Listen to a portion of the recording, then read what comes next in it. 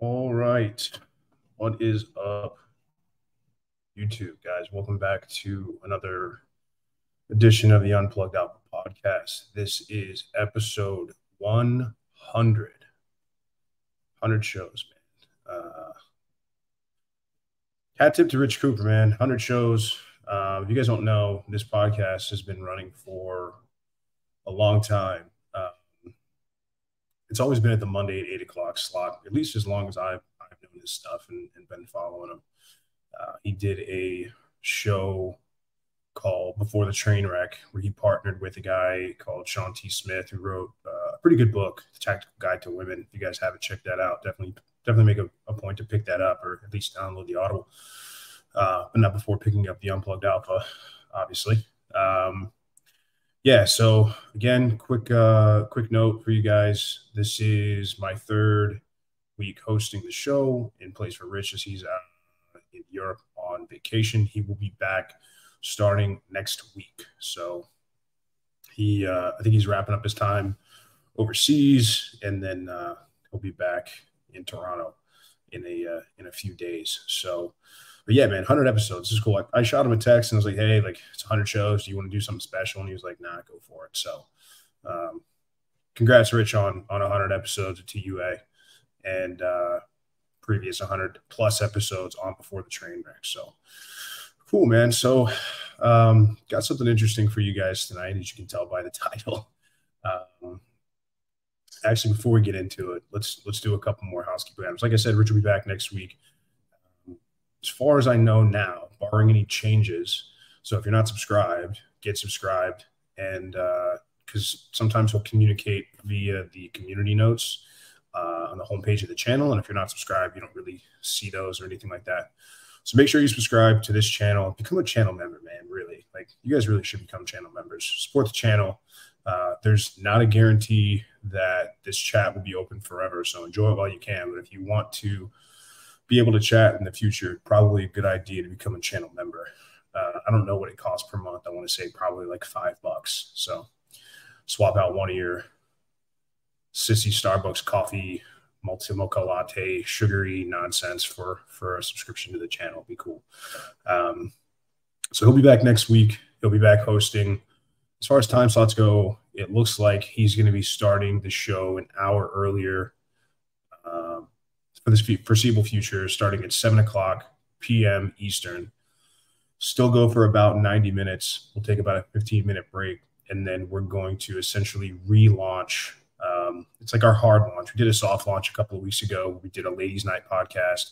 That'll be episode 97. If you guys haven't caught that, go check that out or go find some clips on the Rich Cooper Clips channel just to kind of see what it's about.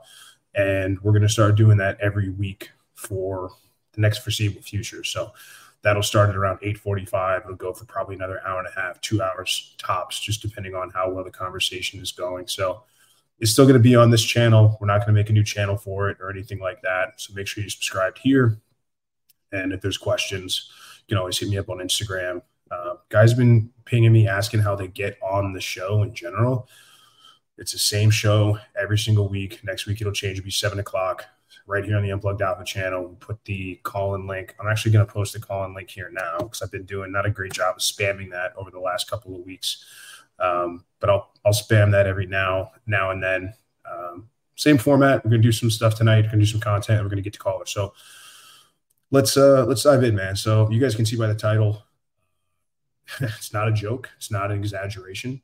This is something that I saw on a social media platform the other day. I'm not going to say which one, but I thought this was really interesting. So guys that are coming to the show tonight that are looking for a lot of red meat, are looking for me to dunk on this woman, make her look stupid, call her dumb names, stuff like that.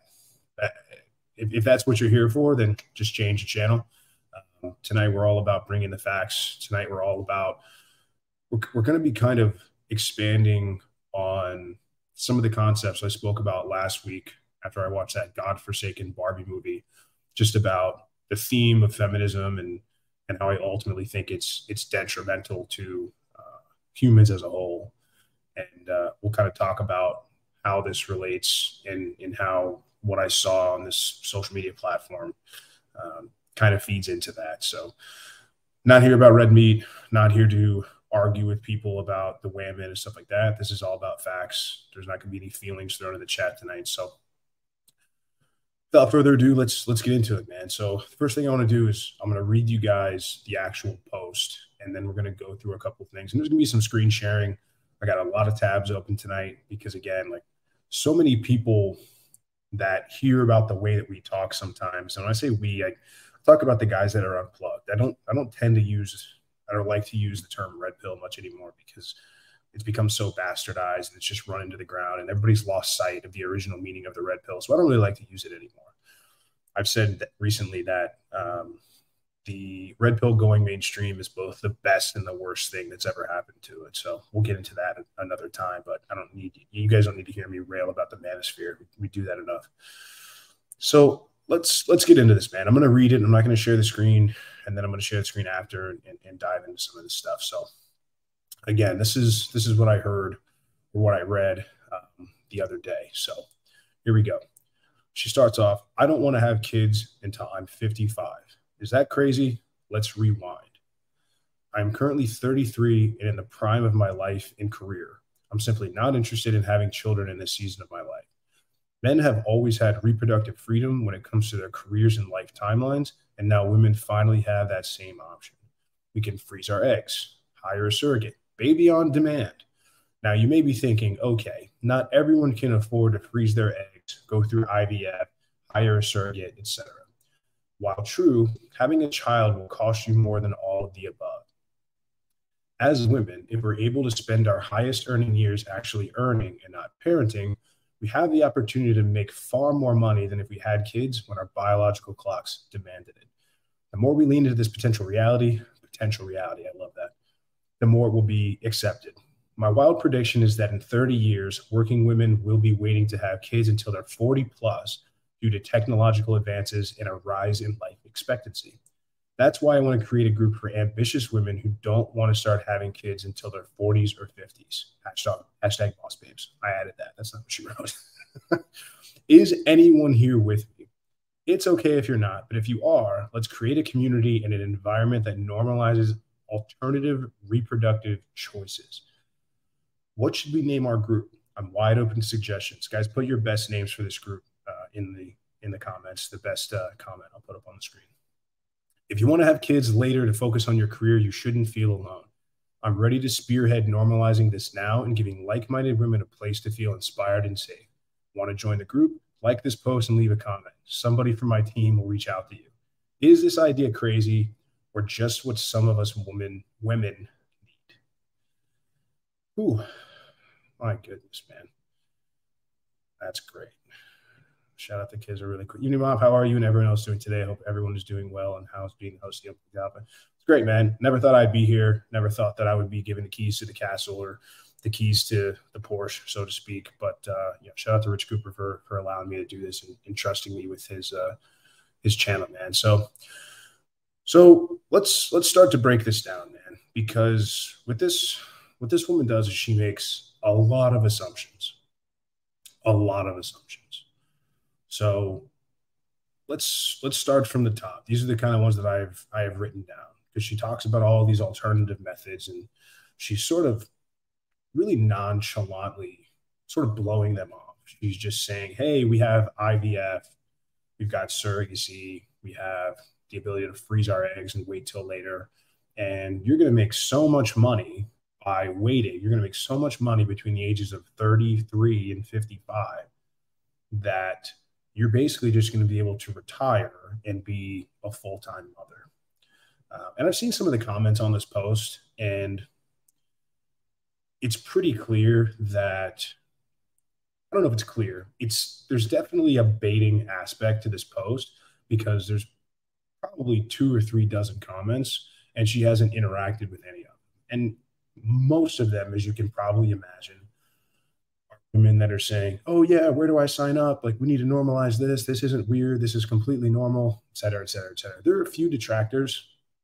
There's some people out there that are like, yeah, I mean, have fun chasing around, a 6-year-old when you're in your 60s, or, you're going to deny your kids a chance to meet their grandparents, but at least you'll have money. So there's been some very few reactions to this, but she's not taking the time to interact. She's not taking the time to make an argument. And this isn't about telling one woman why her choices are wrong. I've always been a firm believer, and I remain steadfastly a believer that women are, can, and should be free to make their own choices. The problem that I still see every day is that no one's telling women they have to make a choice. Most people are telling women you can have it all. You don't have to be discriminatory in your choices. You can chase the degree, you can chase the career, then you can have kids, you can do it in any order that you want. You can go run and party through your entire 20s and rack up a notch count of 150 plus, and you're just as, you're going to be just as chased and sought after. You can wreck yourself with drugs and alcohol and just put your body through the ringer, and you're still going to be fine. You can go and have a bunch of meaningless, fruitless sexual encounters that aren't going to affect you biologically at all, which, if you guys know, if we know anything about brain chemistry and the way that it affects people, especially women after sex, it's not true. And the result is you've got millions of women waking up every day that believed in the lies, that now want to turn and pivot their lives, or that want to start having kids. And because of a lot of the complications that we're going to talk about tonight, are not able to do so. And they feel duped, and they feel challenged, and they feel like they were told something wrong. And oftentimes it's I would say it's very rarely men that are saying these things. It's almost always women that are saying, you go girl, you go do the thing, you go get yours, you go be independent. And it's rather sinister in my opinion to be outright lying to somebody about their choices. And we can get into the reasons why. We don't have to rehash this. We've talked about this before. But everybody always wants to point fingers to men. People say the society we live in, and society tells us, because so many people are convinced that we live in some male-dominated patriarchy, whereas in reality, we live in a gynocentric social order where women are the protected sex and men are the disposable sex.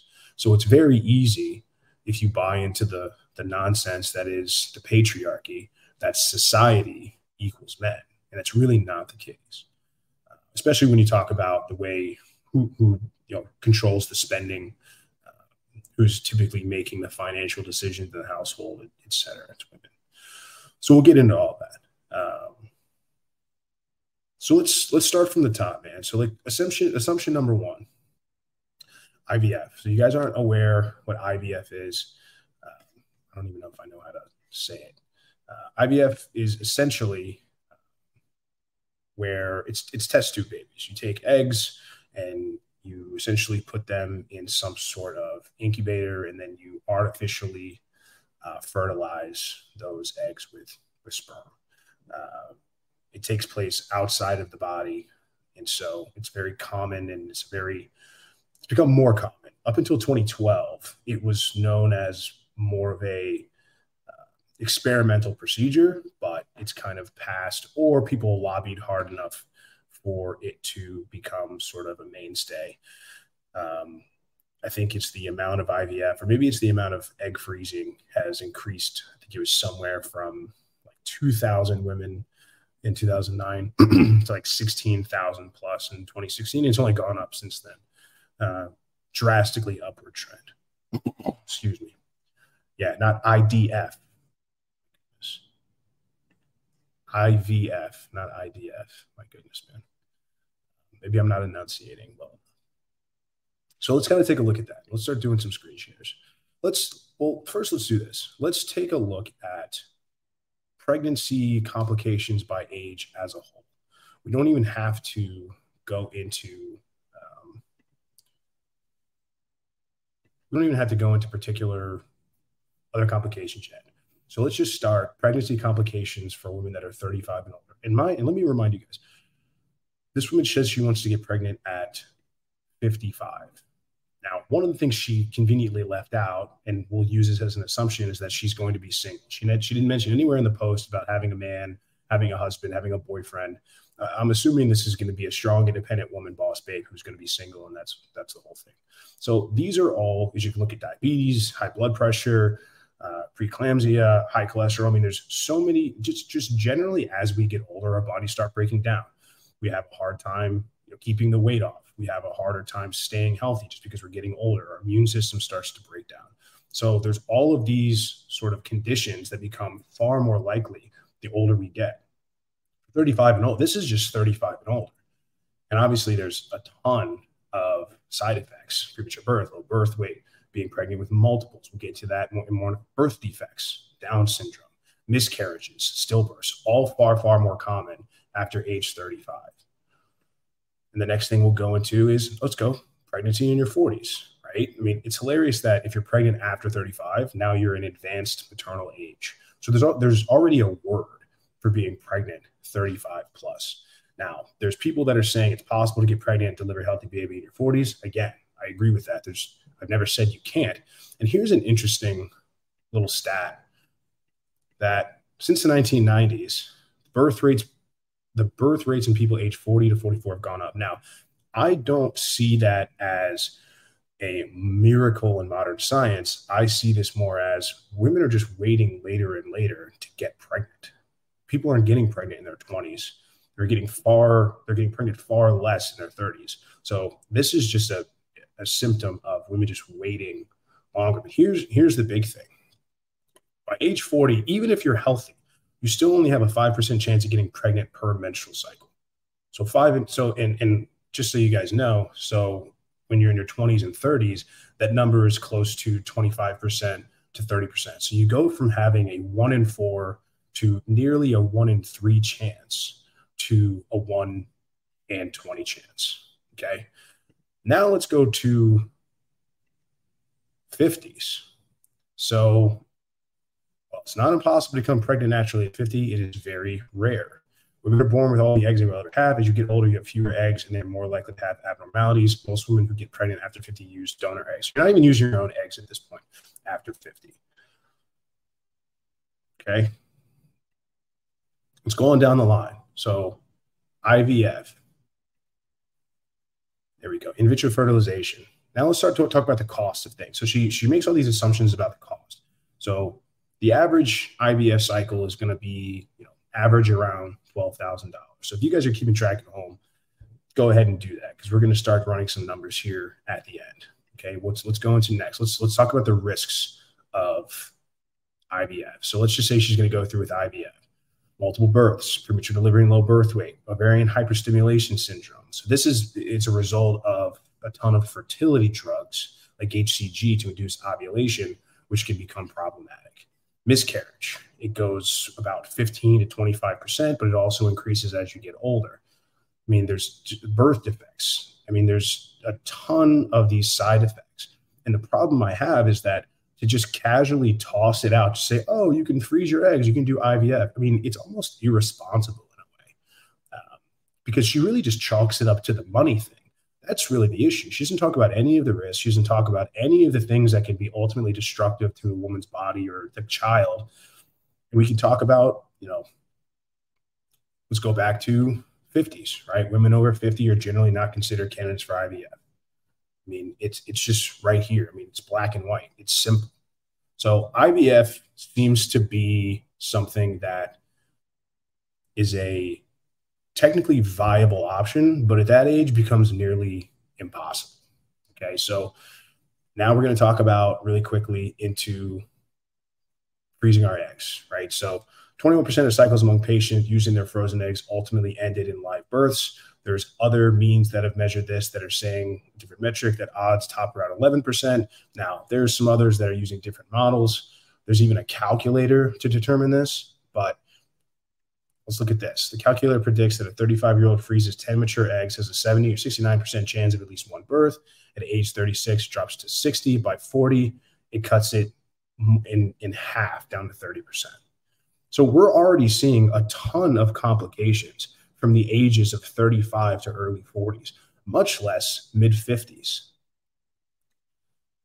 Now, let's talk about what this costs for you guys studying at home. Again, one cycle of egg freezing. Now, they do it all at once. There's a big misconception that freezing eggs means you have to, like a woman goes to a clinic every month and drops one egg during her cycle. But there's things there's a whole procedure. And I mean, just like with anything, it's like a numbers game.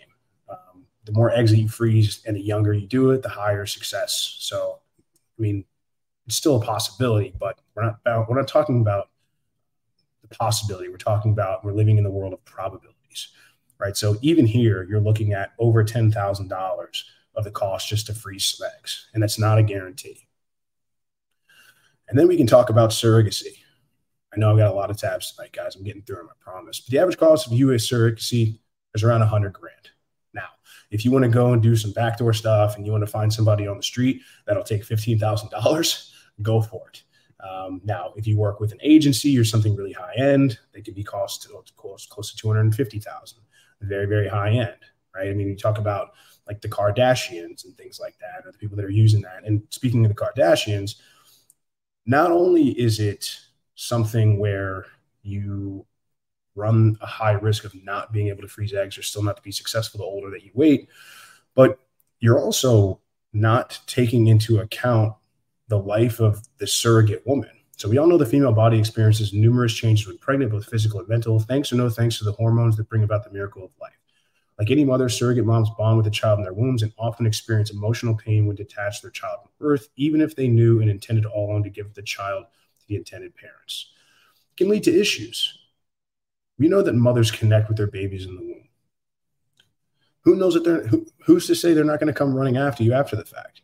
Not to mention, a lot of these surrogates are really messed up, man, right? So adding to the physical and emotional stress, surrogate moms sometimes also experience exploitation at the hands of the agencies facilitating the transfer or by the intended parents. Some former surrogates say they've been left with a hefty financial burden due to parents who do not pay medical payments in full or agencies that do not defend them when a conflict arises. So as long as you're willing to pay all this money, $100,000, potentially wrecking the life or the emotional state of another person, cool. Surrogacy is A-okay. Now let's get to the final assumption, because this is the biggest one that she makes.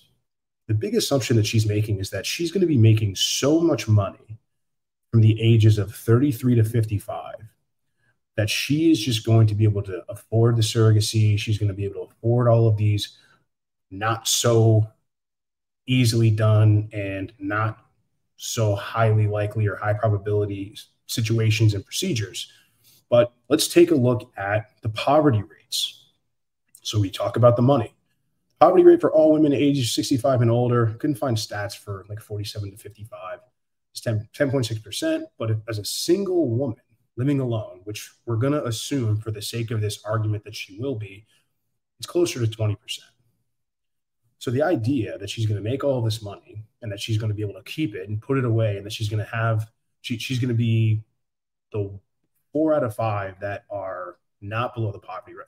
And essentially, like, the poverty threshold, guys, it's $11,000, $11,500. You see it right here in this table down here. But even if she's above the poverty line, I mean, that doesn't mean that she's $12,000 a year. She's over the poverty line. This is only accounting for women that are below the poverty threshold. So, I mean, 20,000, 40,000, 50,000. I mean, we'd have to continue to look at the numbers, but there's at least a 1 in 5 chance that she's going to be below the poverty line at age 65. And then finally, let's look at this. Let's look at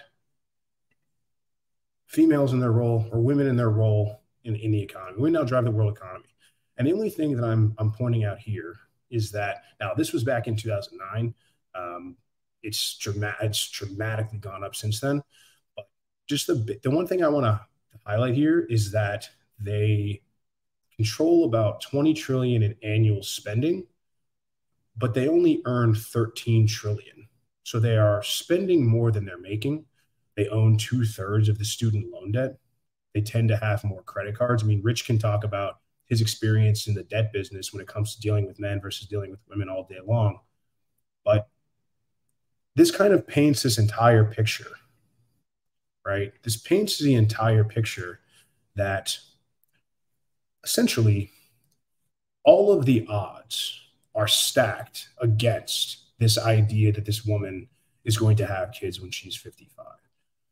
She is betting the farm. She's betting her entire livelihood. She's betting on herself, which in a way I respect it. I love when people bet on themselves. But the misinformation and the complete disregard of any acknowledgement of any risk or the actual amount and vastness of those risks by just saying, I'll just do it when I'm 55 and it'll be fine because I'm going to make a bunch of money. And in 30 years, we'll have such medical advancements. I'm pretty sure the average lifespan is declined for the first time in a really long time. It had increased steadily over the last few decades.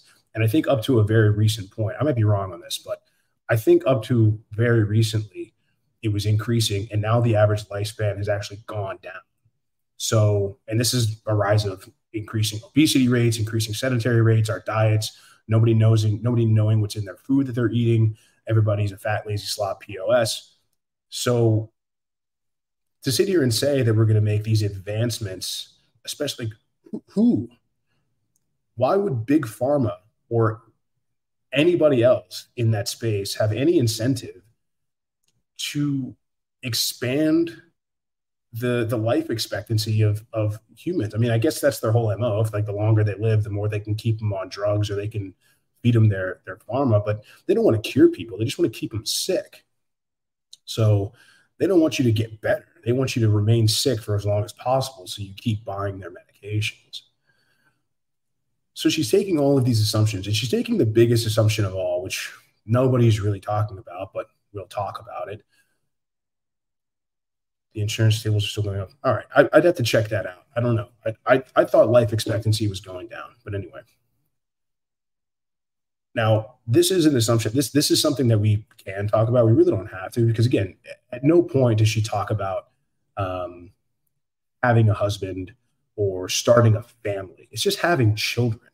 There's no mention of a man anywhere in that entire long soliloquy. 33 in the prime of her life and career. I had a nice chuckle over that.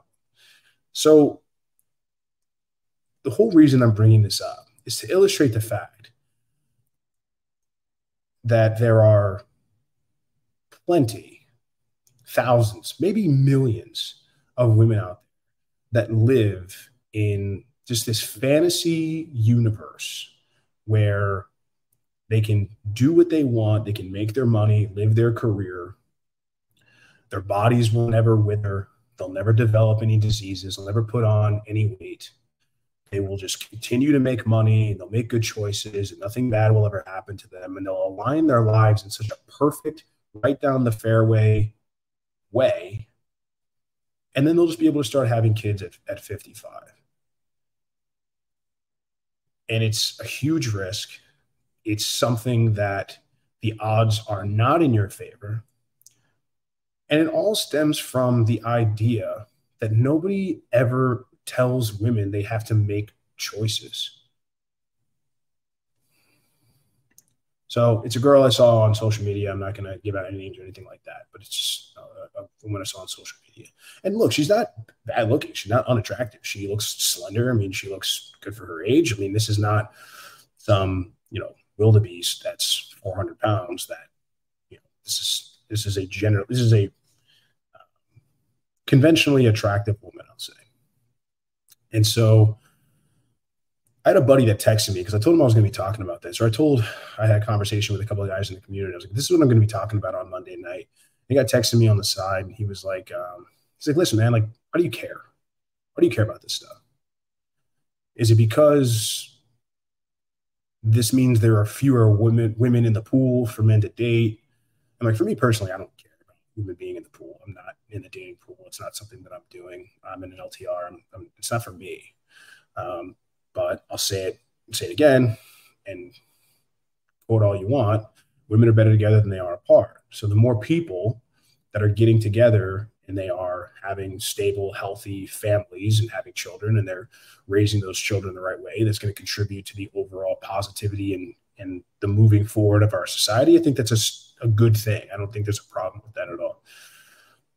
And the other one is that there's kids that are learning this stuff every day. It's children. If I want to have a daughter one day, which I do, this sentiment that she's going to be sold from the beginning of, don't even think about kids until 50 years from now, or buy into this nonsensical notion of you never have to pick and choose, you never have to assert your priorities, you never have to figure out exactly what you want and then go for it.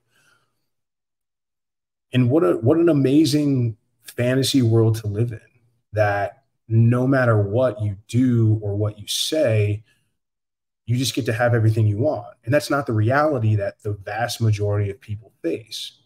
And so we're trying to encourage people to live in reality. That's really what the red pill is like, or what it's about. We're trying to get people to unplug from comfortable lies that they've been sold and recognize and accept the cold, hard truth. You can't have it all. You have to make choices. You have to be discriminatory in those choices. And by picking one thing, you're ultimately casting aside something else. And nobody ever said it was going to be easy, and nobody ever said it was going to be fun, but that's what you ultimately have to do in this life, regardless if you're a man or a woman. And men and women live different experiences. They kind of live inverse experiences in a way. Life for women generally extremely easy when they're young and gets much harder as they age. And for men, life generally much harder when they're young and generally gets easier as they age, as long as they're doing the right things, putting in the work, learning how to be a good man, learning to put skills together, learning how to do everything that's going to make them a good man and make them good at being a man. Let's see. There we go. So that's kind of my spiel, man. I mean, I know we're at about 8:30. We're going to take some calls. We put the link in the chat one more time here before we run the ad reel. I'm trying to think if I'm missing anything, man. I mean, look, I will say that the last thing that I brought up, I didn't share this slide, but as of 2022, the average cost of raising a kid from birth through 18 is about $288,000. So I do think the point that she has is that, yeah, kids are expensive, and the IVF and the freezing of the eggs and the hiring a surrogate, even if you exhaust all of those methods, there's a chance that you come out, in the black when it comes to that. And it's a better financial deal. But it's to say you want to create a community, to say you want to grab a group of people and have this spread.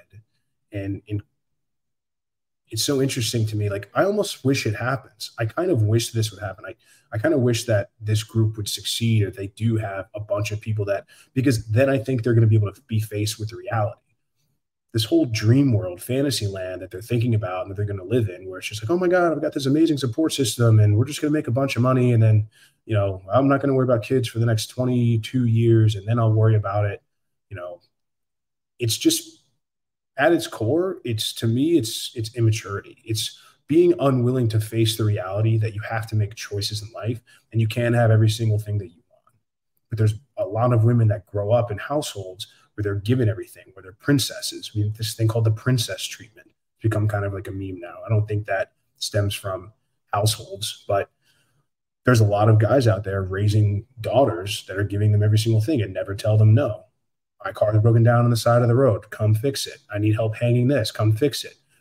My power's out. Come fix it.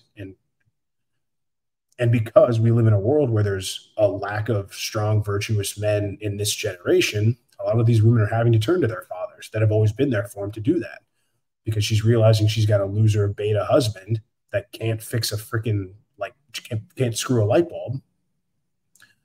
And so why would she ever have to make choices? Why would she ever have to decide between this or that? So we live in a world where you've got to make choices. We live in a world where there are consequences of those actions and consequences of those choices. And all I'm doing here is presenting the facts and stating the honest truth. This isn't a bash. This is not me dunking on a woman saying, oh, good luck getting pregnant at 55. No guy's going to want you because you're 55 and you're going to be past the wall. That's what dumb, dork, red pill losers talk about. Those guys are dum-dums. That's not what we're here to do. It's like, hey, if this is what you want to do, cool. Let's lay down the facts and let's lay down what it's going to mean if you want to choose this route. and then maybe decide if this is right for you. So that's my spiel on that, man. Listen, if you guys want to get into ask a question, chop it up. There's a StreamYard link. I'll bring you up here in a second. In the meantime, we're going to do a little ad reel. This episode is brought to you by the Unplugged Alpha Supplements and Grondike Soap Company. Brothers, if you're like me and you take what you put in your body seriously, you'll want to use the Unplugged Alpha Supplements. An obsession with absorption is what sets this line apart from the others. You want to make sure that you absorb as much of the supplements as possible so you don't end up peeing out expensive urine. My supplement line is made in the United States from the highest quality domestic ingredients. And unlike cheaper supplements from China in plastic bottles, mine ship in dark glass bottles to keep your supplements fresher, longer, and won't seep endocrine disrupting plastics into your supplements. Nothing is a hard tablet. Everything is in an easily digestible, bioavailable capsule. You can filter all products by various categories, including testosterone support, estrogen metabolism, fat burning, immune health, sleep support, and performance. Visit theunpluggedalpha.com/shop and use the subscribe and save option to get 10% off your supplement orders, or use coupon code ALPHA10 for 10% off a one-time order to try it out. And I use Tactical Soap and God of War beard oil every day. Tactical Soap is a handmade product made in the United States from ingredients you can actually pronounce, not conventional endocrine-lowering toiletry chemicals. Both the soap and the beard oils are infused with bioidentical pheromones that are designed by a clinical psychologist and pheromone expert to maximize attractiveness to the opposite sex. Go visit coopersoap.com and get 10% off your order today. Guys, check out my website at richcooper.ca for more information on booking me for coaching, my community, my courses, and a whole bunch more. You can also find all the useful links pinned below in the top YouTube comment of all my videos. Now let's get on with the show. Let's get on with the show. Just catching up with some comments here. Like I said, guys, I posted the link in the comments a couple times. You want to call in, ask a question, you just want to chop it up on something. Let's see. I see Desiree's in the chat. Let's see what Desiree said. Taking control out of God's hands and putting in the hands of a woman, and we see how well things go when women are in charge. Hey, she said it, not me. Desiree has volunteered to come on to our Ladies Night podcast next week. So looking forward to having her and a couple of others. I've had a few callers lined up over the last couple of weeks. So it should be fun, man. I think we're going to have a good time, but it'll be solid. But yeah, man, listen, it's just stuff like that's disheartening. There's too many guys that are willing to dunk on and just say, oh my gosh, she's going to be post-wall and she's never going to find a man. And what a lot of you guys don't understand is like most of these women are going to be okay. Most women are going to be saved by somebody at some point. I mean, hell, man, like I know a guy personally who almost wrecked his entire life because he couldn't get rid of some 50-plus broad that berated him and called him a POS all the time. And his only excuse and his only justification was best sex I've ever had. And I mean, the stuff that she was telling this guy and the things that she was bringing up to him was some of the most like diabolical stuff like I've ever heard, man. And the fact that this guy would sit here and just take these mountains of abuse and just this insane behavior all to get laid. I mean, again, man, like, and this was a guy that I would consider unplugged. This is a guy that, went through it and a guy that understood, female and male nature. And granted, he was a little bit of an older guy. And look, the later in life that you unplug, like generally the harder it's going to be for you because it's, decades sometimes of conditioning versus a couple of years. But at the same time, somebody asked me one time, they said, well, what do you think is the best age for a guy to become red-pilled or to unplug? And I don't know exactly if there's a perfect age. I do know that there's risks at both extremes of the spectrum. For example, when you're in your 50s plus, 60s plus, it's really hard.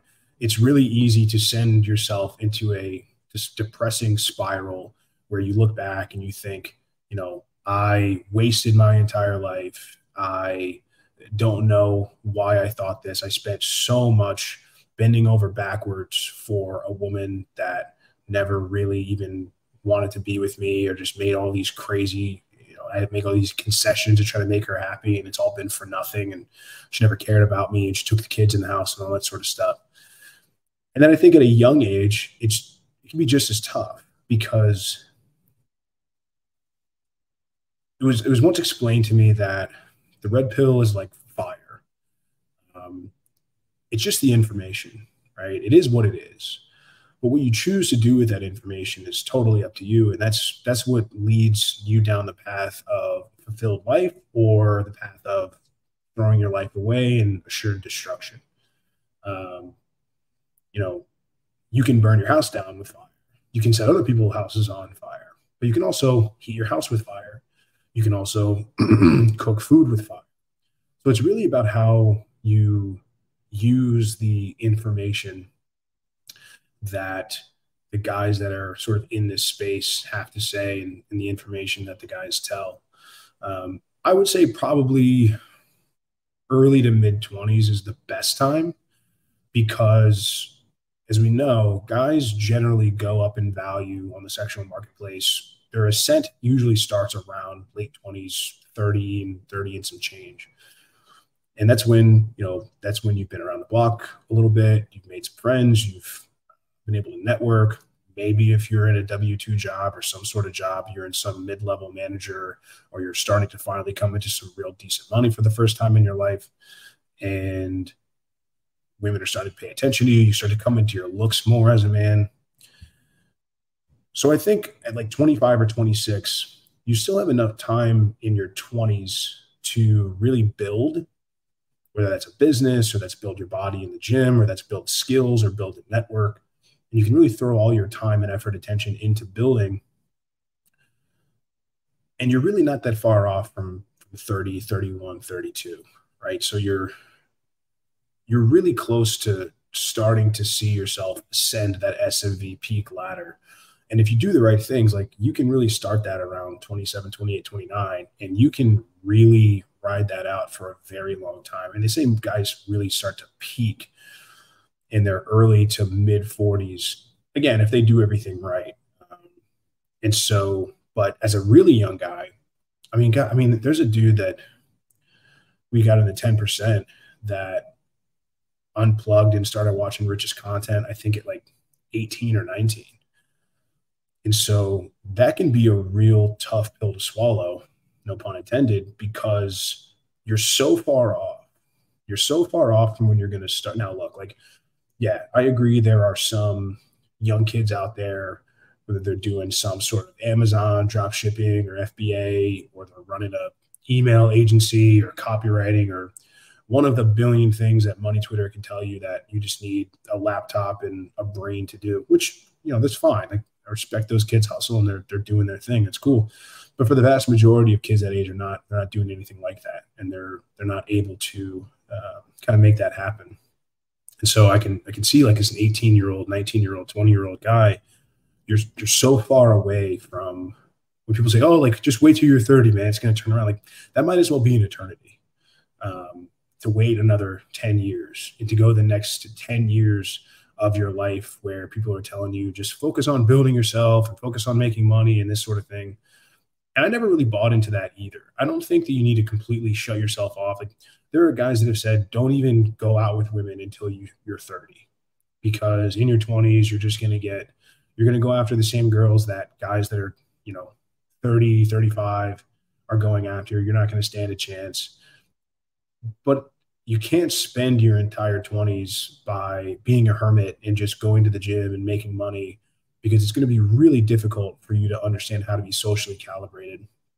There was a guy that called in, I want to say like a year and a half ago, who was a virgin, and he called into the show, and like, there's guys out there that would tell this dude, like, hey man, just focus on yourself, just like hit the gym and make a bank.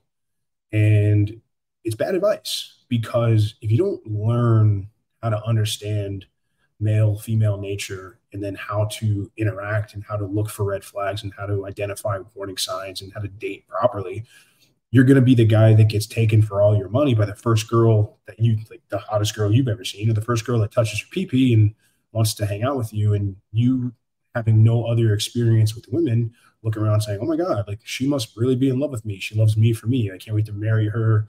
And the next thing you know, she's off with half your stuff and kids if you were unfortunate enough to have kids with this kind of woman. And people might think I'm talking about extremes, but it happens all the time. I mean, even the richest guys on the planet have trouble keeping their women in line or have trouble understanding if a woman's really into them. Or, I mean, we can talk about that too, because that comes up a lot. Guys often ask, and Rich covered this, I think, a couple of weeks ago, where a lot of guys are like, well, how do I know she's not with me just for my money? How do I know that she likes me for me?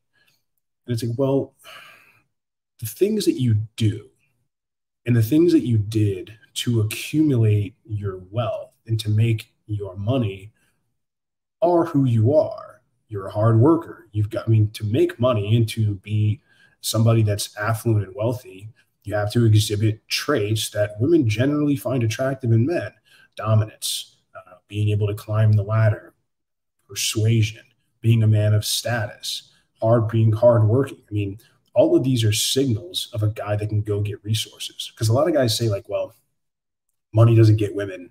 It's not all about money. It's like, well, it is and it's not. It's what money represents. Money represents the traits that women find attractive in men. It's the same thing as like being tall or being in good shape. There are signals that you exude as a man to say, hey, I am a good provider. I'm a good protector. I have the ability to gather ample resources to give back to you and my future children. So guys that think like, oh, how do I keep her from getting after my money? It's like, well, you don't generally care if a woman is college educated. You don't care how much money generally she has in the bank. Those things aren't really a priority for you. You care about fit, fun, feminine, all those kind of things. And that's perfectly fine. So I think it's okay. We've all got our preferences, but guys that are whining about, oh, like all I've got is this money and I don't know if she's with me for with me, like you're kind of like the girl that says, well, I don't know if he's really with me just because I'm young and hot and attractive. But if it's like who really cares? We're so caught up with all of these, like, oh, we have to have a bunch of things in common, or we have to like the same TV shows, or we have to like the same music, or we have to be aligned politically. It's like, you really don't. I mean, especially if you understand women to their core. Women that are really in love with you and like dig your vibe and want to be in your, like, they will start to adopt your mannerisms. They'll start to like the same things that you like. They'll start, watching the same shows if that's your thing, listening to the same music. They'll start to adopt even your views politically or just your views about the world. I mean, there's things that I've certainly noticed in my LTR, and I'm sure guys out there have noticed similar things. So let me just put this in the chat one more time. All right, I see my buddy Kizza in the back channel here. I see you. Let's bring him up here. What's up, my friend? Evening, Moff. How you doing? Good, sir. Good, man. How are you? It's late where you are, yeah? Yeah. It's 10 to 2 over here. Sorry, I would have come on earlier, but I was just doing a stream with a friend that they do occasionally on the Monday nights, and we went a bit over time. We were chatting after we went live. So yeah, how's things been with you? I'll tell you what. Forgive me if you've gone over this article, but I've got a hilarious article to share with you. Slightly off topic, but you've got to laugh at this, okay? Hold on. Now, please, I want everyone in the chat to just keep an open mind what I'm about to show you. You probably have to send it in the chat here, because if you're not a mod of this, here. It doesn't work. What is it exactly before I put it up on the screen? It's a Slate article, and the topic is, and I quote, "Sigh, I'm a lesbian who's only satisfied by men." Okay. Yeah, please walk us through this really quickly. Okay, so I literally come across this through a Discord I was in. It's quite recent, July 8th, 2023. And Slate, who's a pretty left-wing publication, pretty good for a laugh. And this is one of those anonymous questions things they do. So as we see here, for most of my life, I've identified as a lesbian and considered myself exclusively interested in women. Sure, sometimes I've had a few quiet fantasies about sex with men, but it was fantasy only, and I never found myself sexually attracted to actual flesh and bone human men. By contrast, my relationships with women were very satisfying emotionally, and I have always found women deeply attractive. Sounds like your standard lesbianism, right? Well, here's the catch. Recently, I started having casual hookups with men, and while I'm not actually any more attractive to male bodies than I have ever been, the sex is mind-blowingly better. Even during quickies where I don't manage to orgasm, I feel more pleasure and come away satisfied.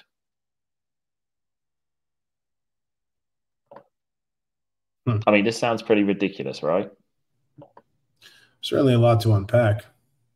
Yeah, I agree. It is quite ridiculous. I'll just continue So reading. what's your take? Oh, I'll put it back. Okay, yeah, go ahead. And Sure thing. it's so small, I can't even see where it is on the screen. Yeah, So I do apologize. Let me just zoom in a little closer. Oh, okay. That's You might see it a bit better now. Sorry for everyone who's going to read it. Where was I? This leaves me in an incredibly confused place in my life. Having sex with men feels incredible, but their bodies aren't attractive to me, and I have to force myself to put my hands or mouth on a male partner anywhere other than directly on their manhood. Meanwhile, women are incredibly attractive to me, but I love playing with their bodies and pleasuring them. It just honestly feels as though half my nerve endings are turned off when I'm in bed with a woman. Every touch, every touch just feels duller and less interesting. Women rarely make me come, but easily 80% of the guys I sleep with do. What kind of orientation is this? What do I call myself? And before you ask, yes, I have slept with trans women, but I feel ethically very icky about seeking TWEM out specifically on the grounds that they have penises and the ability to screw me the way men do. Also, the trans partners I've had have not been interested in PIV. I guessing that stands for penis in vagina, and I would never ever push that. That is pretty ridiculous, right? Yeah, I mean, what do you what's your take on it? What would you if this person was writing their advice column to you, what would you say to them? I would say it sounds to me that they are. It definitely sounds like they are definitely in terms of sexual orientation. Hold on a sec. Sorry about that. It seems to me they're definitely in terms of sexual orientation, definitely lesbian, but it seems that hold on a sec.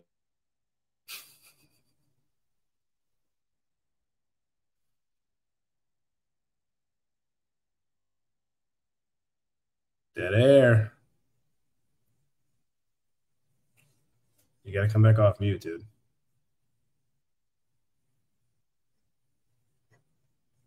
All right, and Forgive me, I got a microwave going off in the background. I don't think anyone wants to hear that.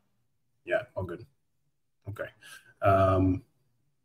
Yeah, very interesting. I mean, thank God I can't relate, but I mean, Chelsea is here in the chat saying nothing rubber will ever compare to the real thing. So I wouldn't know, but yeah, I wouldn't it's definitely know interesting. Yeah, I mean, the only closest thing I can think of is, well, the only way I can relate to this woman is technically I have actually had sexual intercourse with a lesbian itself. How'd that go? Well, to give you a bit of context, she was a colleague of mine at my first job as a sales assistant, and we got along great. And basically, we used to play the game of "Would you," where we basically look at female customers to come in, and we would say point them out to each other and say, "Would you do them?" And long story short, she got really angry with management. I think they were just being homophobic or something. And she was upset. I was like, don't worry, dear, let's just buy some alcohol and chill at your place. Let's just chill out, right? And then one thing led to another. And then I woke up the next day with a used condom around my manhood. So and it was pretty awkward between us afterwards. But she did reassure me that I didn't violate her, and just any way to reassure me. But I did feel guilty at the time because we were both like really young. We were both like 19. I mean, I'm more. It's more of a gray area. It's like in my mind, it seemed like I took advantage of her, but she made it clear, like, look, we were both under influence and all that. But looking back, I look at it and I can jokingly say to people, yeah, I have fucked a lesbian. I've done the ultimate challenge run as a man, Yeah. as some would say. But I mean, I've had this argument on stereo with our mutual friend Justice, where he speaks about who men want to conquer is the women that don't want us. Which I jokingly said, well, by that logic, then every man wants to conquer a lesbian. Well, I mean, I think that stems from we talk about like the war brides dynamic, where it's all about conquering another tribe. It's all about conquering, and those women are standing by their husbands or their warriors, and it's about going into another tribe and killing the men and taking the women for themselves. So, um, yeah, I mean, I could definitely understand the logic behind that sentiment for sure. And like, there's Wahlberger had this comment where he goes, and this is something I've never really delved into, and that I really try not to go into much because I'm far more interested in the relationships between heterosexual men and heterosexual women. And if that's not the line that you fall into, that's totally cool. But here's the thing. I mean, now this was long enough ago. I'm guessing that this was well before, the world took a turn where all of a sudden something like 40% of kids are identifying as non-binary or some combination of LGBTQI, plus two. So, I mean, I do think that it's going to bring up far more discussions, and some nuance is going to have to be had because, 10 years ago, 15 years ago, if you were to say to a woman like, oh, you don't like girls, you just haven't had the right D yet, extremely offensive, I remember. patently offensive, and very much, very much like, whoa, dude. But I've now, heard, like, I remember those topics back then. Yeah. Right. And now it's like, well, I think it's almost a perfectly valid question to sit here and say like, well, what do you mean you're this, or what do you mean you identify, or the ones that always kill me are the ones where it's like a trans woman, so a male transitioning to female, but then turns around and is also a lesbian, where it's like, oh or God, are you just a I've heard guy? this, Or if it's just like, are you a guy that is dressing up to pretend he's a girl and you just want to like fuck girls? You just want to bang women. Like, I did get a lot of heat when I asked this in a Discord I was in, and I asked them the simple question of, what is the objective difference between a trans woman and a cross-dresser from an objective standpoint? Your guess is as good as mine. Exactly. Most people couldn't give an objective difference because they kept saying, oh, it's about what they think in their mind. I'm just saying, no. I want an objective difference between the two. Well, good luck getting objective anything out of that. But I think, look, like there's outliers and everything, right? I mean, there's people that say like men and women are put here to procreate, and I've never said this, and I wouldn't say it, that being gay or liking the same sex is, unnatural, or it's because like it's technically unnatural to be born with 6 fingers on one hand, but people are born with that. There's people that are born with 2 left feet or whatever it is. So true. Yeah, there's always going to be outliers, but when the outlier goes from 10% of the population to nearly half, and peculiar enough, that half is underage children, essentially, it really makes you wonder what sort of other sinister sort of mechanisms that are at play. Yeah, what I would add to this is that from what I've seen from the data, those who are Gen Z, so people under 26, I believe it is, anyone born after 1996, I believe last I checked from the data, around 20% identify as a part of the Rainbow Coalition. compared to, I think it's less than 1% for the boomers slash silent generation, I believe it was. It's like overwhelmingly, Yeah. I mean, it's times 10. Now, Well, one thing I, I think there's an undeniable increase in we as humans obviously have tribal tendencies, and we're community dread and connection, or community driven and connection driven. And you take an entire generation that grew up with cell phones and grew up, like you and I both know and remember a time where we had like dial-up internet connections and we didn't have cell oh phones. God. We're still kind of from the generation where we didn't have all that stuff, or the internet was Yeah, like because, well, we're just both, starting out, right? yeah, because we're both, sorry to interrupt, we're both late millennials. Right. You know, we're both Right. late millennials in the generational game. But like, So yeah, we kind of but bridge that gap a little bit. But I mean, yeah, it's like because like, the Gen Zs, they're so disconnected from one another. Like they've not, and especially some of them that are growing up during COVID, either going to middle school or high school, and some even going through college with COVID and having, I mean, everything being remote. I mean, jobs remote. There are people that are going into the workforce that are never going to go into an office, and they're always going to work from home. And so there's just so many of these human interactions that you miss out on when you're so siloed and so isolated, when everybody's growing up texting. People, I mean, yeah, I know like Gen Z people that they're terrified to answer the phone when the pizza delivery guy Lord. comes. Like they can't Yeah, even have a conversation with the guy and say, "Hey, yes, this is my address. Like the code to the door is ABC123. See you in a second." yeah, I mean, just yeah, calling and making a doctor's appointment. These people would rather just be like, you know what? I'll just get sick and die. That's fine. yeah. I mean, Than make an appointment. I would say this is a friend of mine who used to do some YouTube on stereo. The guy who actually quite literally made me get a stereo account. He regarded this as the hyper feminization of society. And one thing I will say when it comes to technology, I mean, to use this analogy, and forgive me if I gross anybody's imaginations out, I jokingly tell people I came out of my mother's womb with a Sega Mega Drive, or Sega Genesis as it was called over there. Because as a 2-year-old, as a toddler, I was glued to my uncle's Mega Drive, original Nintendo, and Super Nintendo back in the day. You know, I was one of those kids who grew up on Yeah. consoles straight away. So I always been My first around one technology. was Super Nintendo. Super Yeah, Nintendo and then exactly. PS1. Exactly, right. And and I had my N64s and all that stuff as I grew older.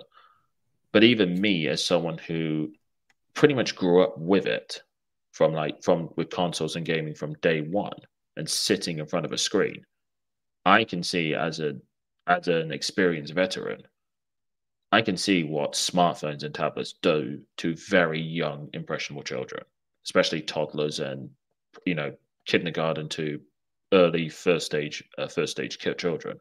How they effectively, the smartphone is the equivalent of class A drugs to adults. Yeah, I mean, I the can see same that straight away. areas of the brain are activated, and the same sort of chemical reactions are activated when you're on social media and smartphones. And I mean, yeah, Exactly. man, it's like it's given these. First of all, like our brains are not hardwired to adjust for social media or being able Oh to no. be in contact with anyone in the world instantaneously, or having the entire history of all information living in our pocket. But I think we live in a world now where like parents are just putting screens in front of kids because they're maladjusted to be parents. You've got children that are raising children. You've got kids that are Absolutely right. growing Yeah. up. Yeah, I mean, you've got 20-year-olds, 25-year-olds plus that are growing up in single parent households, and didn't have men that raised them correctly, and went to work. I mean, we don't have like there's a scene in Fight Club. We have no Great War, no Great Depression. We're aimless and purposeless in our lives, and so we never really had to become adults. I mean, when you think about the exploits of great men who, whether they were soldiers and did miraculous acts of bravery and valor, and even you look at the founding fathers, like they were all in their early 20s. Some of them like were not even 20. I mean, when they Yeah, were they were getting together all talking relatively about young. freedom Yeah, and revolution, right? And now yeah, like 19-year-olds can't even pick up the phone and call a buddy and set up some time to hang out, or whatever, or even too afraid to approach a girl on the street and try to get her phone number. I guess no, yeah, nowadays it's yeah. Instagram. So I mean, Well, yeah, I think yeah, yeah. that's what it is. Like Mhm. the current parents are maladjusted to actually raise kids, and so it's this perpetual vicious cycle. because the first time a kid cries, what do? They put a tablet in his hand, or they sit him down in front of the TV because they're just not prepared and they don't understand what it's like to be. And look, I'm not a parent. I won't pretend to understand every single little thing. I can't possibly put myself in those shoes and say this and that, but I think we can pretty easily identify general well-being from a purely humanistic standpoint, because that whole trope of if you don't have kids, you don't understand, or if they're my kids, it's my choice. It's like, well, what about their choice? Like, what about, I mean, I guess in a way, like total well-being is I think a better overall goal than to be able to, it's an interesting line because I do think, I mean, even saying that out loud, I immediately already want to walk that back. Like, what about their choice? Because it's like, they're your kids, and hopefully you lived a life that you've learned some lessons and you can impart wisdom onto them versus you're annoying, so play games on your tablet for the next 3 hours while I watch TV and don't interact with you and learn how to raise you correctly. Oh yeah, for sure. Because I mean, I don't have kids of my own, but I do want to have kids of my own, and I have an unofficial title, the world's best uncle to my nephews and niece, and I've done babysitting on and off for 20 odd years now. So despite being a relatively young man, I am quite a veteran when it comes to dealing with children. So if anyone tries to give me BS about speaking from authority, I'll be like, listen, dear, I freaking raised so many damn kids, wiped their freaking bottoms, used the baby powder and all that, put them to bed and fed them their bottles, more so than most fucking people working in orphanages can say. Yeah, I mean, but there's also an objective reality on well-being of children. I mean, it's like, oh yeah, for sure, there's got to be a line somewhere. So. Oh yeah, for sure, sure. Like I always say to people, it's like, yes, this is your kid, but you are responsible for how you bring them up, because how you bring them up is going to be a reflection of who you are as an individual.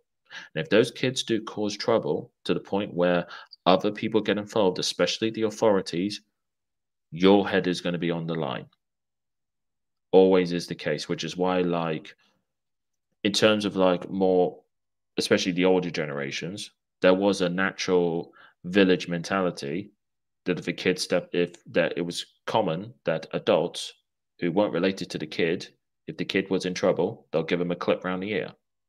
It was considered normal because it was about maintaining the peace, not to allow a barbarian to cause trouble. And back then in those societies, you cried to your mum that the neighbor's giving you a clip round the ear because he was being noisy, you'll get a clip round the ear at home. It was considered normal back then. But the problem is today, with today's so-called sensibilities, you have multiple adults being arrested for child abuse. And that's ridiculous because at the end of the day, it was like the arguments against, disciplining children through violence. It's like, I would argue, I wouldn't say you should beat them black and blue. I would say that's absolutely ridiculous, and no one would ever say that straight up. Because I know of a neighbor where I used to live. There was a neighbor of mine who was from Nigeria, who I used to play football with. And I remember one time he took off his shirt, and he was bright red. And he's from Nigeria, so talking West Africa here, as black as they come, to use an expression. And me as an ignorant kid, I was 12 years old at the time, I asked him, damn, bro, you are severely sunburned. Out of pure ignorance, because they didn't realize he had one hell of a beating. Right. And like, there are some kids out there who do need a clip round the ear. But I wouldn't say you should go for that straight away. That should always be a last result. Regardless. Even with adults. There's some adults where some of them do need a punch in the face, but always leave it as a last result.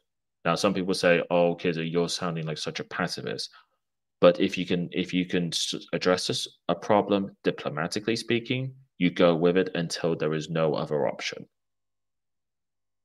Yeah, I mean, I think with that is the tough part is like, on one hand, you are the most shining example, and you have a kid or a child that trusts you with its life, and then you turn violent and you turn, essentially you choose to, whether it's spanking or hitting or smacking or whatever. But at the same time, it's kids understand at a biological level, they understand immediate violence and they understand immediate discomfort. And I think there's too many parents out there that are, the whole idea of consequentialism is non-existent to a child. This whole idea of if you do that, you're not going to be able to get this, or when they're sitting down getting a stern talking to, and it's, what did I just tell you? You didn't. I told you not to do that, and then you went and did it anyway. And the kid's like 4, and it's like, well, this kid doesn't understand what you're asking him or her to do. They just know that the situation that they're in is uncomfortable, and they want to be out of it as fast as possible. Yeah, for sure, for sure. So it's that sort of immediate reaction. But yeah, I think that's always the beef that I've had with like major organized religion, or even like the whole elf on a shelf thing, and even the idea of like Easter Bunny and Santa Claus and all that kind of good stuff.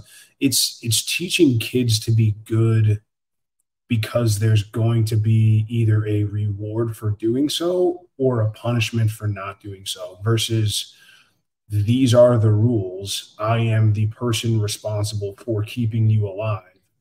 And that's it. You will listen to me. I'm an authority figure. It's the answer is because I said so. It's not because if you're bad, you won't get any presents, because then you're conditioning. It's all about, well, I'm only going to be good because I get a reward out of it. Not because it makes me a better person, or not because it generally promotes well-being of those that are directly around me. It's only because I'm purely motivated by my own self-interest, and I want to avoid pain. And it's teaching them to learn and obey by fear rather than understanding that acting a certain way is better for everyone close to you, or at least in your immediate circle, than to act otherwise. Yeah, exactly. Because because one of the issues is, as Ryan made a good point in the chat of how kids do get a lot of conflicting messages from society, teachers, and parents. Like, that's teachers one thing you want can't to break us apart. Like teachers are, for sure, for sure. I mean, look, like this is no secret. The average teacher, the vast majority of teachers are women. Yes. And you take enough of these women and you convince them that they are a victim of the patriarchy and they are oppressed from the time they are however old, and they're never going to make as much money as a man. And so how do they change the world? Well, they become a teacher because they get to indoctrinate or they get to influence their worldview on 20 or 50 or 100 kids every single year for the next 30 years. And so that's, it's with the way why people don't understand this, and they say teachers are our heroes. And like, I don't know, like if I buy, I mean, look, like I have fond memories of teachers that I had in elementary school and middle school and things like that. But I don't think the teachers of today were the teachers of 20 years ago by any stretch. Well, for sure. Like I will say this, when it comes to teachers, this reminds me of a joke, well, a fact about the American education system with teachers unions. It's a quote from the African American economist Thomas Sowell, and he said, "Back in my day, to get rid of a bad teacher only cost $50,000. Now you're talking well over $100,000 to get rid of these bad teachers." And that's the problem, is with these unions, they constantly protect bad teachers, and a lot of the ones who are worth their salt quite often quit because of it, and they go elsewhere. Maybe they stop working in the industry itself and decide, maybe they settle down, have their own kids, and decide to homeschool them. Now, you do that enough, all you're going to end up with is absolute trash. Now, myself, ultimately, I'm speaking as an Englishman here from what you would call a college town, an old college town. For my looking back, I would say half the teachers we were at each other's throats, and the other half there was no issues whatsoever. But what's funny is almost all the ones I had no issues with were all men, were all male teachers, especially in secondary school. But when I went into college, because I did motorsport engineering, it was all but one teacher was a woman. all of the others were males, and they weren't teachers in the traditional sense. They were professionals from the industry who then became teachers. Yeah. And I do find those people have vastly better control of a classroom and are better to teach than those who went to university to be a teacher. Which is so interesting because we always talk about the inherent positive traits of women, which is connecting with other humans. It's being interested in people, while men are interested more in things, humanitarian type of roles like in admin and nursing and teaching and things like that. But so when did priorities become so skewed? When did it become all self-interest and a self-fulfilling sort of prophecy? I mean, if this is something, if women are in this role that is supposedly a better fit for their natural proclivities, then what's happening? What do we chalk this shift up to? I mean, if it's existed the way it's existed for forever, I mean, teachers have always been predominantly female, or at least as long as I can, the past few decades, as long as, I mean, since it can work. But I mean, it's always been. Go ahead. Yeah, sorry, I didn't mean to interrupt there, but no, please. What I will say is that although on average it is agreed upon that women are more interested in people and things, the thing is, though, with the aspects of psychology, although women are more interested in things, they are also arguably more corruptible to be against people. They tend to have higher vindictiveness, psychologically speaking, against people compared to men. That's the ironic twist you have, which is why, for instance, which is one of the things that they don't speak about. It's why, for instance, if you look at children growing up in abusive homes, it is majority of the time the mothers who are the abusive ones, not necessarily the fathers, which is a lot of things people don't talk about, especially when I remember reading up children who were abused sexually speaking. I believe it was under 12s, were overwhelmingly female. The perpetrators, the majority of them were actually female, not male, which is something that a lot of people don't speak about. Yeah, I mean, and I would argue part of that is in terms of the female psychology, they have a higher level of vindictiveness. And when that vindictiveness manifests, the children are the first victims because they're the easiest ones to abuse. The next in line would be the elderly, right, in question. Even though men, we have more ability to be abusive, ironic enough, a lot of times we are less likely to do so because we naturally have that power. Which is what's interesting. I saw something like an hour, even a couple hours ago before the show, where it was the classic debate, and you've heard my take on this a million times about men and women being friends, and guys are. He's like, somebody said something. It was like the guys that are championing, or the people that are championing for saying men and women can be friends, are conveniently leaving out the facts that women are the general cattiness and backstabbiness of women in general, and the sort of loyalty and virtuousness that men sort of have when it comes to friend groups. So they're almost at odds with each other when they talk about their natural ways they act in groups, where women are far more likely to backstab or talk bad about each other behind their back, versus men who generally in their friend groups are far more loyal to one another. And it's weird. It's interesting to have those two juxtapose. And then people think that, I mean, it's like the scorpion and the frog, right? Like, it's just my nature. Yeah. What I would add to that as well is the whole, can men and women be friends? What I generally tell people is they can be friends on the proviso that neither one of them are sexually attractive to the other.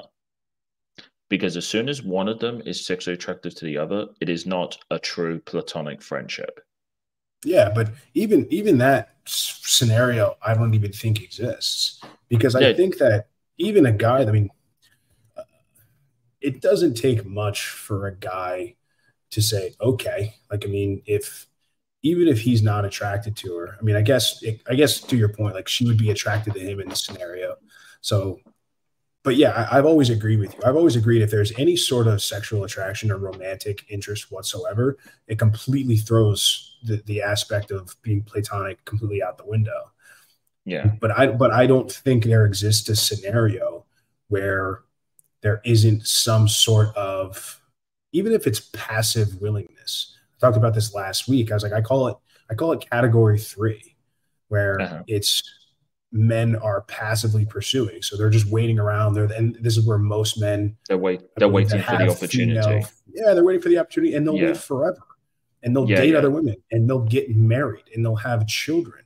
But Y- you always Yeah. hear about, like, oh, like I've held out for forever. I held out for 30 years. And now I finally have that opportunity. And they'll just wait in the wings because a lot of No, those like guys don't have any other option. So it's, this is why I do say to people, male to female friendships can exist, but there's the thing, it has to be solely platonic and not in a case of one person has fifis or the other. Or ideally, because this is where most commonly you see male and female friendships, one of them is a homosexual. yeah, but But even then, that's not this. there's a But lot of, even oh, like he's my gay best friend. I would never. It's like, oh, like, I don't know yeah, what yeah. happened. Like, Oh, I guess I no, thought he no, was I've gay and he had really wasn't. no, no. I know full well. I know plenty of straight women who see a gay guy and they secretly all want to conquer him and convert him, quote unquote. I've seen this all the fucking time. I've seen this all the fucking time, especially with those sort of bitchy so-called Gen X fucking quote unquote Karen types. They are the worst for this. But I know this is Well, to be because true. you, But yes, yeah, especially early millennial slash sorry, early late Gen X, early millennial types, that age group specifically, they are notorious for this mentality. And I'm just like, look, ladies, I know full well if he happened to be straight, you would all be freaking clawing at each other's eyes to get access to his penis. Don't even lie. Don't even lie. But as I tell people, it's like, look, if you two are just solely friends and there is no sexual attraction between either of you, fair enough. But these things can develop over time for various reasons. It might be a case of you might both mature, especially if you're young. You know, both might mature in terms of your going through puberty. It might be a case of you spend more time with each other and it slowly develops over time. These things can happen. Or it could be a case of I don't know, you're both thrown into a situation and tensions or emotions are high, and then you end up creating that sexual attraction. Because quite often where there is the spark of attraction is normally due to a time of intense emotions. Like, for example, oh, I don't know, both you two were in a situation where you could have been robbed. And because you were in that sense of tension and survival, it sparked the notion of where both you two end up sleeping together. That's quite often the thing because what people seem to ignore is, and it's a well-known studied fact, in the case of heightened emotional tension or where's the case of survivability on the line, what's the word? Especially on the woman's side, the the psychological desire to procreate then sharpens very highly, which is why, for instance, I know Hollywood does this a lot and people think this is fake. No, there is data behind this. If there is a case of Moff, let's say you're out with your girlfriend and some guys are trying to screw you over and you prove that you're the man and you battered the living hell out of three blokes who are trying to rob you, she is going to be she's going to be overwhelmed with a sense of ovulation to the point that she's going to right. want your penis. Yeah, You know, people will say this is ridiculous, but like, no, this is true because it plays into the absolutely psychological real. mind. You know, this plays into Yeah. the reptilian mind of this guy's a fighter. And because you've had that emotional scare of like high tension, I'm going to be hurt to it's all calm now. You have that rush of emotion, rush of dopamine. She's going to want to make babies with you. Yeah, and I think that one of the most frustrating parts is that people just choose to willfully ignore what should be so obvious. I mean, would you just take the workplace, for example? I mean, there are so many situations where men and women should just not be working together. I mean, your average your average conference or your average Christmas party in a corporate setting is just a fuck fest. I mean, Oh everybody's yeah. getting hopped up. Everybody, like, I don't drink at I've gone to company events. I stopped drinking a long time ago at company events. I don't do that kind of stuff. But it's with all of this under the guise of inclusion and under the veil of everyone getting a seat at the table, you're putting people that our natural proclivity is to mate with one another, and you're saying, you just need to deny that. You just need to trick your monkey brain. And it's like putting for a lot of guys and a lot of women too, it's putting a fifth of vodka in front of an alcoholic and saying, just stare at that bottle, but don't drink. You can be in the same room with that vodka. You can hold that vodka. You can smell that vodka. You can have all of the alcohol surrounding you, but don't take a drink. Don't take a sip. Don't do anything like that. But live every day having to interact with your addiction, the sheer basically. temptation. And I know it's kind of an extreme example, but No, I understand completely. It's the idea temptation. of putting two people in that situation and just saying, hey, like, regardless of what's going on in your monkey, yeah, exactly. It's why make it easier for people to make dumb, poor decisions under this facade of, oh, it's about equality, it's about inclusion, and not being honest about the way that men and women interact with each other, and even in the workplace, right? So I mean, yeah, it's an interesting take. Yeah, because I don't care what anyone says. It's almost impossible to separate business with pleasure if you're dating someone in your workplace. It is nigh on impossible to do that. Like, sure, there are some who are very good at putting their personal relationship aside, but it's always going to play a role because everyone in the workforce is going to know that you two are together. Everyone knows it because everyone talks and all that gossip stuff. Yeah. So generally, if I was running a business, I would ideally have it that the people working are not dating, because the moment there is issues when they're dating, the workforce becomes effective, and therefore my business, which I'm running here, starts to fall in terms of standards and quality and deadlines. And I don't want that. Yeah, it's a dangerous place to be. I mean, there's plenty of places that have, things in their guidelines and bylaws now where you have to disclose if you're dating in a relationship, and it just creates this. But and they make it, where, I mean, look, I'm in total agreement. You should not be dating people that you work with. It's just too dangerous. It's a slippery slope. I mean, especially now. Yep. As a man, it's just not worth it. And with social media and just all of the things that could possibly happen, you could easily say or do the wrong thing, and all of a sudden you're sent with your walking papers.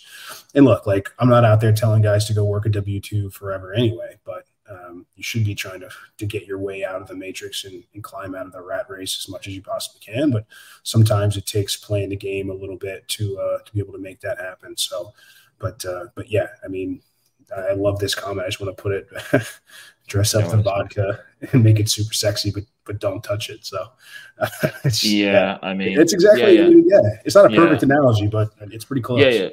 Yeah, it's about temptation. And quite frankly, most people in society are not disciplined to deal with temptations. Right.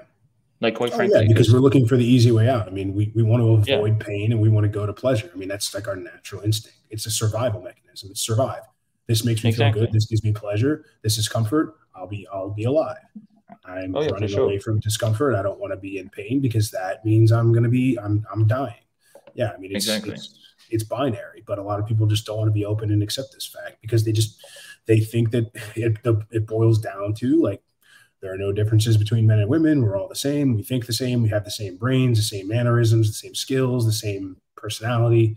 I mean, it's like, I mean, a strange world we live in. Oh yeah, for sure. It's like, it's funny, since we're talking about business. I remember speaking with my colleague before the last week of work, before we have our summer shutdown, and I remember saying to him that I said to him straight up, like, if I was your boss, you would all hate my guts because of how demanding I would be of the service. And he straight up said, yeah, I would be the same as well, because ultimately, if you're a management, especially if you get promoted to manager and you worked with a group of guys you worked with for many, many years, it becomes very difficult where you try and maintain your friendships, but have to be the authority figure when it comes to running the place. Right. And that's the thing, because like it's very difficult to maintain that, because if they see you, if you have a group of friends, others who are sitting from the outside will try and claim that you're going to be going to be full of nepotism when it comes to your friends. And the only way to counter that is to, if your friends step out of line or do something that makes you look bad, you make an example out of them in front of everyone to make it clear that he might be my best friend, but I'm going to still make an example out of him. What do you think I'm going to do to all of you? But then at the same time, you could easily destroy your friendship because of it. You know, it's just one of those things. That's true. You know, that's why, like, tough, man. Getting in business with your friends is always a dangerous thing.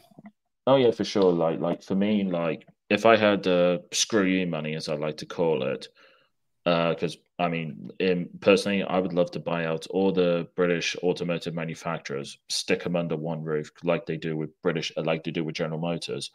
But unlike when they tried this before with British Leyland back in the late 60s, early 70s, do it properly and make the best cars in all sectors you can think of, and piss off the General Motors, piss off Ford, BMW, Mercedes, VW Group, Toyota, Honda, you name it. Take them all on. But that's me, of course. Most people are not interested in the petrol automotive sector. Man. You're a huge petrol head. I know about that. You and Rich obviously have that in common. Listen, man, it's about 9:30. I'm going to start wrapping up the show, man. But I'm glad you come on. It's always a pleasure to chop things up. I know. Man, I would have changed their whole monetization structure, so I don't know how much longer I'm going to be on that app now that they're kind of I know they did that. I know they did that creative. Yeah, sorry to interrupt. Like, I know they did that creative film where there's $100 million, and then I heard they pulled that back after like a month. And I'm just like, look, guys, let's be frank here. The only way you're going to be able to monetize and actually be worth it, you have to already be a big name, and you came to stereo. You have to be big from somewhere else, whether it's YouTube, well, that's what they're Twitch, trying to do. Get influencers and TikTok, stuff like that, but it's not working. I mean, it makes me laugh. Like when the app first came out, they had a bunch of big UK YouTubers to start with. They brought in an influx of people, and then they just dropped the app after a few months. Yeah. Because the only thing that's unique about stereo is you can interact on a podcast with people and send direct messages like it's a radio show. That's the only real thing that's unique of it compared to, let's say, Anchor or any other podcast type app. Yeah, well, Rumble is more of like a YouTube rival. Same with like BitChute or Odyssey, and Clubhouse is kind of like, basically, it's kind of like stereo for PC on steroids. But also, it's kind of being screwed over with the Twitter Spaces, which have been, quite recently out. And the problem is now, is I'm sure you'll agree, and others in the chat would agree as well, especially when this becomes uploaded normally. What's it called? There's too many of these social media companies are trying to copy each other to the point where it's very hard to differentiate between which ones you have. Because like now with stereo as well, a lot of the Instagram people are trying to use it similar to Instagram, but it's not about that. Because I see this all the time with a lot of the youngsters from TikTok come over. Right. A lot of the very young women, they're treating it like it's Instagram, and I'm just like, technically, all the apps are running together. They're all the same. I mean, well, they dropped the requirement of 18. I mean, that's stupid. That's stupid as well. Because I mean, quite frankly, we're trying to get clickers. They're trying to get listeners. Yeah, I mean, they're trying to get anything to drum up the user base. So I mean, you can be 13 and have a YouTube channel, but Yeah, to answer Rizzo's question before, sorry to interrupt, Moff. Rizzo, Stereo is the app that me and Moff first met on. It's a podcast app you could download on Android or the Apple Store. And I know Rich used to be on it before, but I don't think he's done a show on it. Yeah, that's how I got on it. He hasn't. Yeah, it's been a long time. It's been like a year and some change, and it would have been like with me as the last one. So that's kind of how I got started and getting my chops when it comes to having conversations and debates and stuff like that. So yeah, I've had a lot of fun with it over the years, but who knows? Like I pop in every now and then. Like there's a big conversation today. Like I did see that. So, I did see that, and I was trying to jump on, but the problem was you left well before they started properly playing my comments, and by the time my comments really got read, it was down to TBS and Real Talk that was left. Yeah. And it So was a bit annoying because, especially on the subject of Red Pill, I'm just like, look, guys, if you want to talk about Red Pill, you need me on there. You need you on there. You need yeah. Ray Arthur on That's what I there. said. I texted Nor and I was like, Nor, like you guys are doing a red pill talk without me. What the hell? He's like, oh, come up. So Yeah, I yeah, was like, like that's just annoying because I did see yeah, Nor come back who hadn't been on for a few weeks, yeah, he's been and then I off. saw Red Pill, and I'm just like, cool. And there was a spot open. Obviously, I hit join, but it didn't Yeah, happen. And then it's just like, I even said to him like, look, guys, if you're going to talk about Red Pill, you need me on there because I'm very knowledgeable Red Pill and the history itself because I've known about it for like 12 odd years. You know, right. before the so-called Red Pill movie came out. I know you're a recent adopter by comparison. Ray Arthur knows a lot about it, Yeah, he is and too. you But Ray's know, really big into the drama, man. Like he's big into the names and the drama. I'm just like, dude, I don't get yeah, down with the drama. I don't care about who's fighting, who's bickering about who came up with what quote or who came up with this fancy new analogy. It's just whatever. oh yeah, for Like sure, just, we don't get involved with all that. That's why yeah, yeah, like like that's why yeah, Rich has always appealed to me because like he's like I'm not about the drama. I'm not about this is middle oh yeah, school for sure, for lunchroom sure. stuff, arguing back and forth. It's just a waste of everybody's time. No, absolutely. Like, I mean, like for myself, obviously, I'm basically a nobody by comparison. But it's like if I were to go on, let's say, Fresh and Fit in, I believe they're based in Florida, right? Near In Florida, Miami, yeah. yeah, Miami, Florida. I think if I were to go on there, speaking with Myron and I forget the other guy's name, the other host, but I forget his name. Do apologize. You can correct me in the comments. If I were speaking with both of them two, I think they would appreciate me a lot with a lot of the knowledge I would give to them, especially with like talking about the history of feminism, giving a perspective from England, for instance, because I'm English, giving a perspective from their perspective of like being from a college town, so I could give them a whole different perspective. But also, I think as well they might appreciate me as well, not just for that, but also I could help them, get clicks, get like clips going Yeah, with like the shorts and right. TikToks and all that with like some of my witty takes. Because I know full well with those kind of shows, if you get invited on there, you are a guest and you have to bring something to the content as to the listeners, especially if they're long-time listeners and there's a huge bunch of them. You got to bring something to it to make people think, no, that guy was good. Please have him more on. Yeah, That's what you need. And totally. that's why, like, obviously, you've always appreciated my inputs. I think Richard's really liked my inputs ever since the first time I Yeah, came on. So, and I'd say obviously, so. and I have jokingly wondered if he would be up for doing some sort of like automotive podcast, on the He's definitely weekend. Just if, considering it. Yeah, it's something that he's actually got something in the works. I don't want to give too much away, but like, there's yeah, a obviously reason it's why we're private. Yeah, doing there's a reason we started doing the we're gonna do like the lady shows on Mondays after this show because I think yeah, he's gonna try to do more of a car style podcast on a different night, and he didn't want to have every night of the week be taken up by a show or podcast. So that's coming soon. He's still working out some stuff, but for yeah. you petrol heads and you gearheads out there, stay tuned for some of that stuff. So, well, listen, man, I Oh, got to for start sure. getting to wrap up. So let me Yeah, let no you worries, go, man. and I'm going to start getting, and then we'll catch up on stereo soon, I'm sure.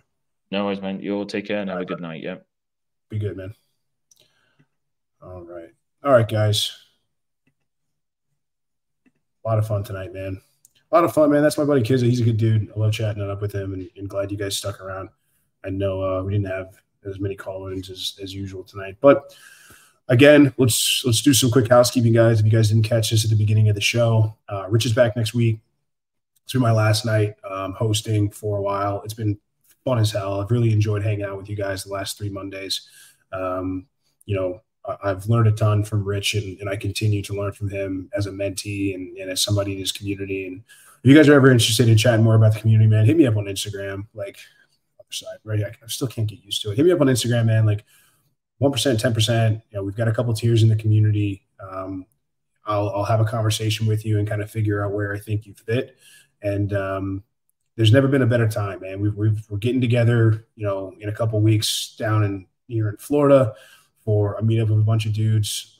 I've leaked a small teaser that we're getting together. We're going to have a bigger style meetup come Toronto in the next couple of months. And so there's just never been a better time to join, man. If you're looking for a group of guys that are going to push you and you're looking to network in a business sense, if you're looking to learn more about how to navigate the world as a guy trying to date, or maybe it's trying to date for the first time, or maybe it's dating after you've been divorced, or even if you're in a relationship or marriage and you're trying to be around like-minded guys that aren't just going to feed you the same old stupid empty platitudes like figure out what her love language is, or happy wife happy life, or none of that stupid shit. So get in, man.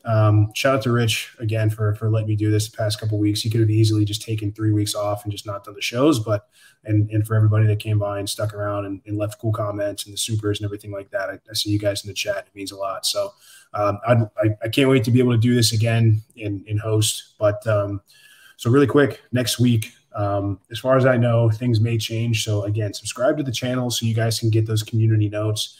And just be on the lookout, man, because that's the way he's going to communicate this stuff. Next week's show starting at 7 o'clock, going from 7 to 8:30 p.m. Eastern. Take a 15-minute break. Then we're going to have our basically relaunch of the Ladies Night podcast, where Rich and I are on the pod.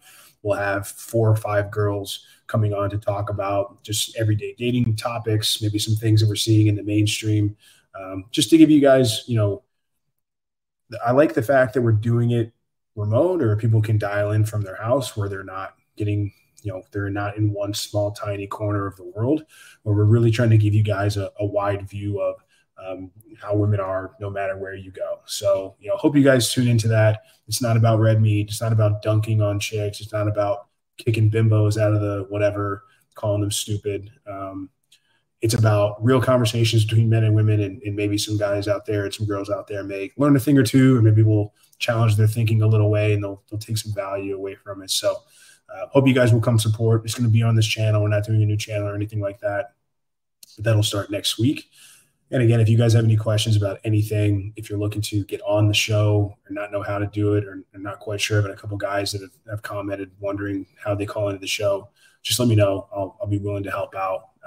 But with that said, man, this has been a lot of fun.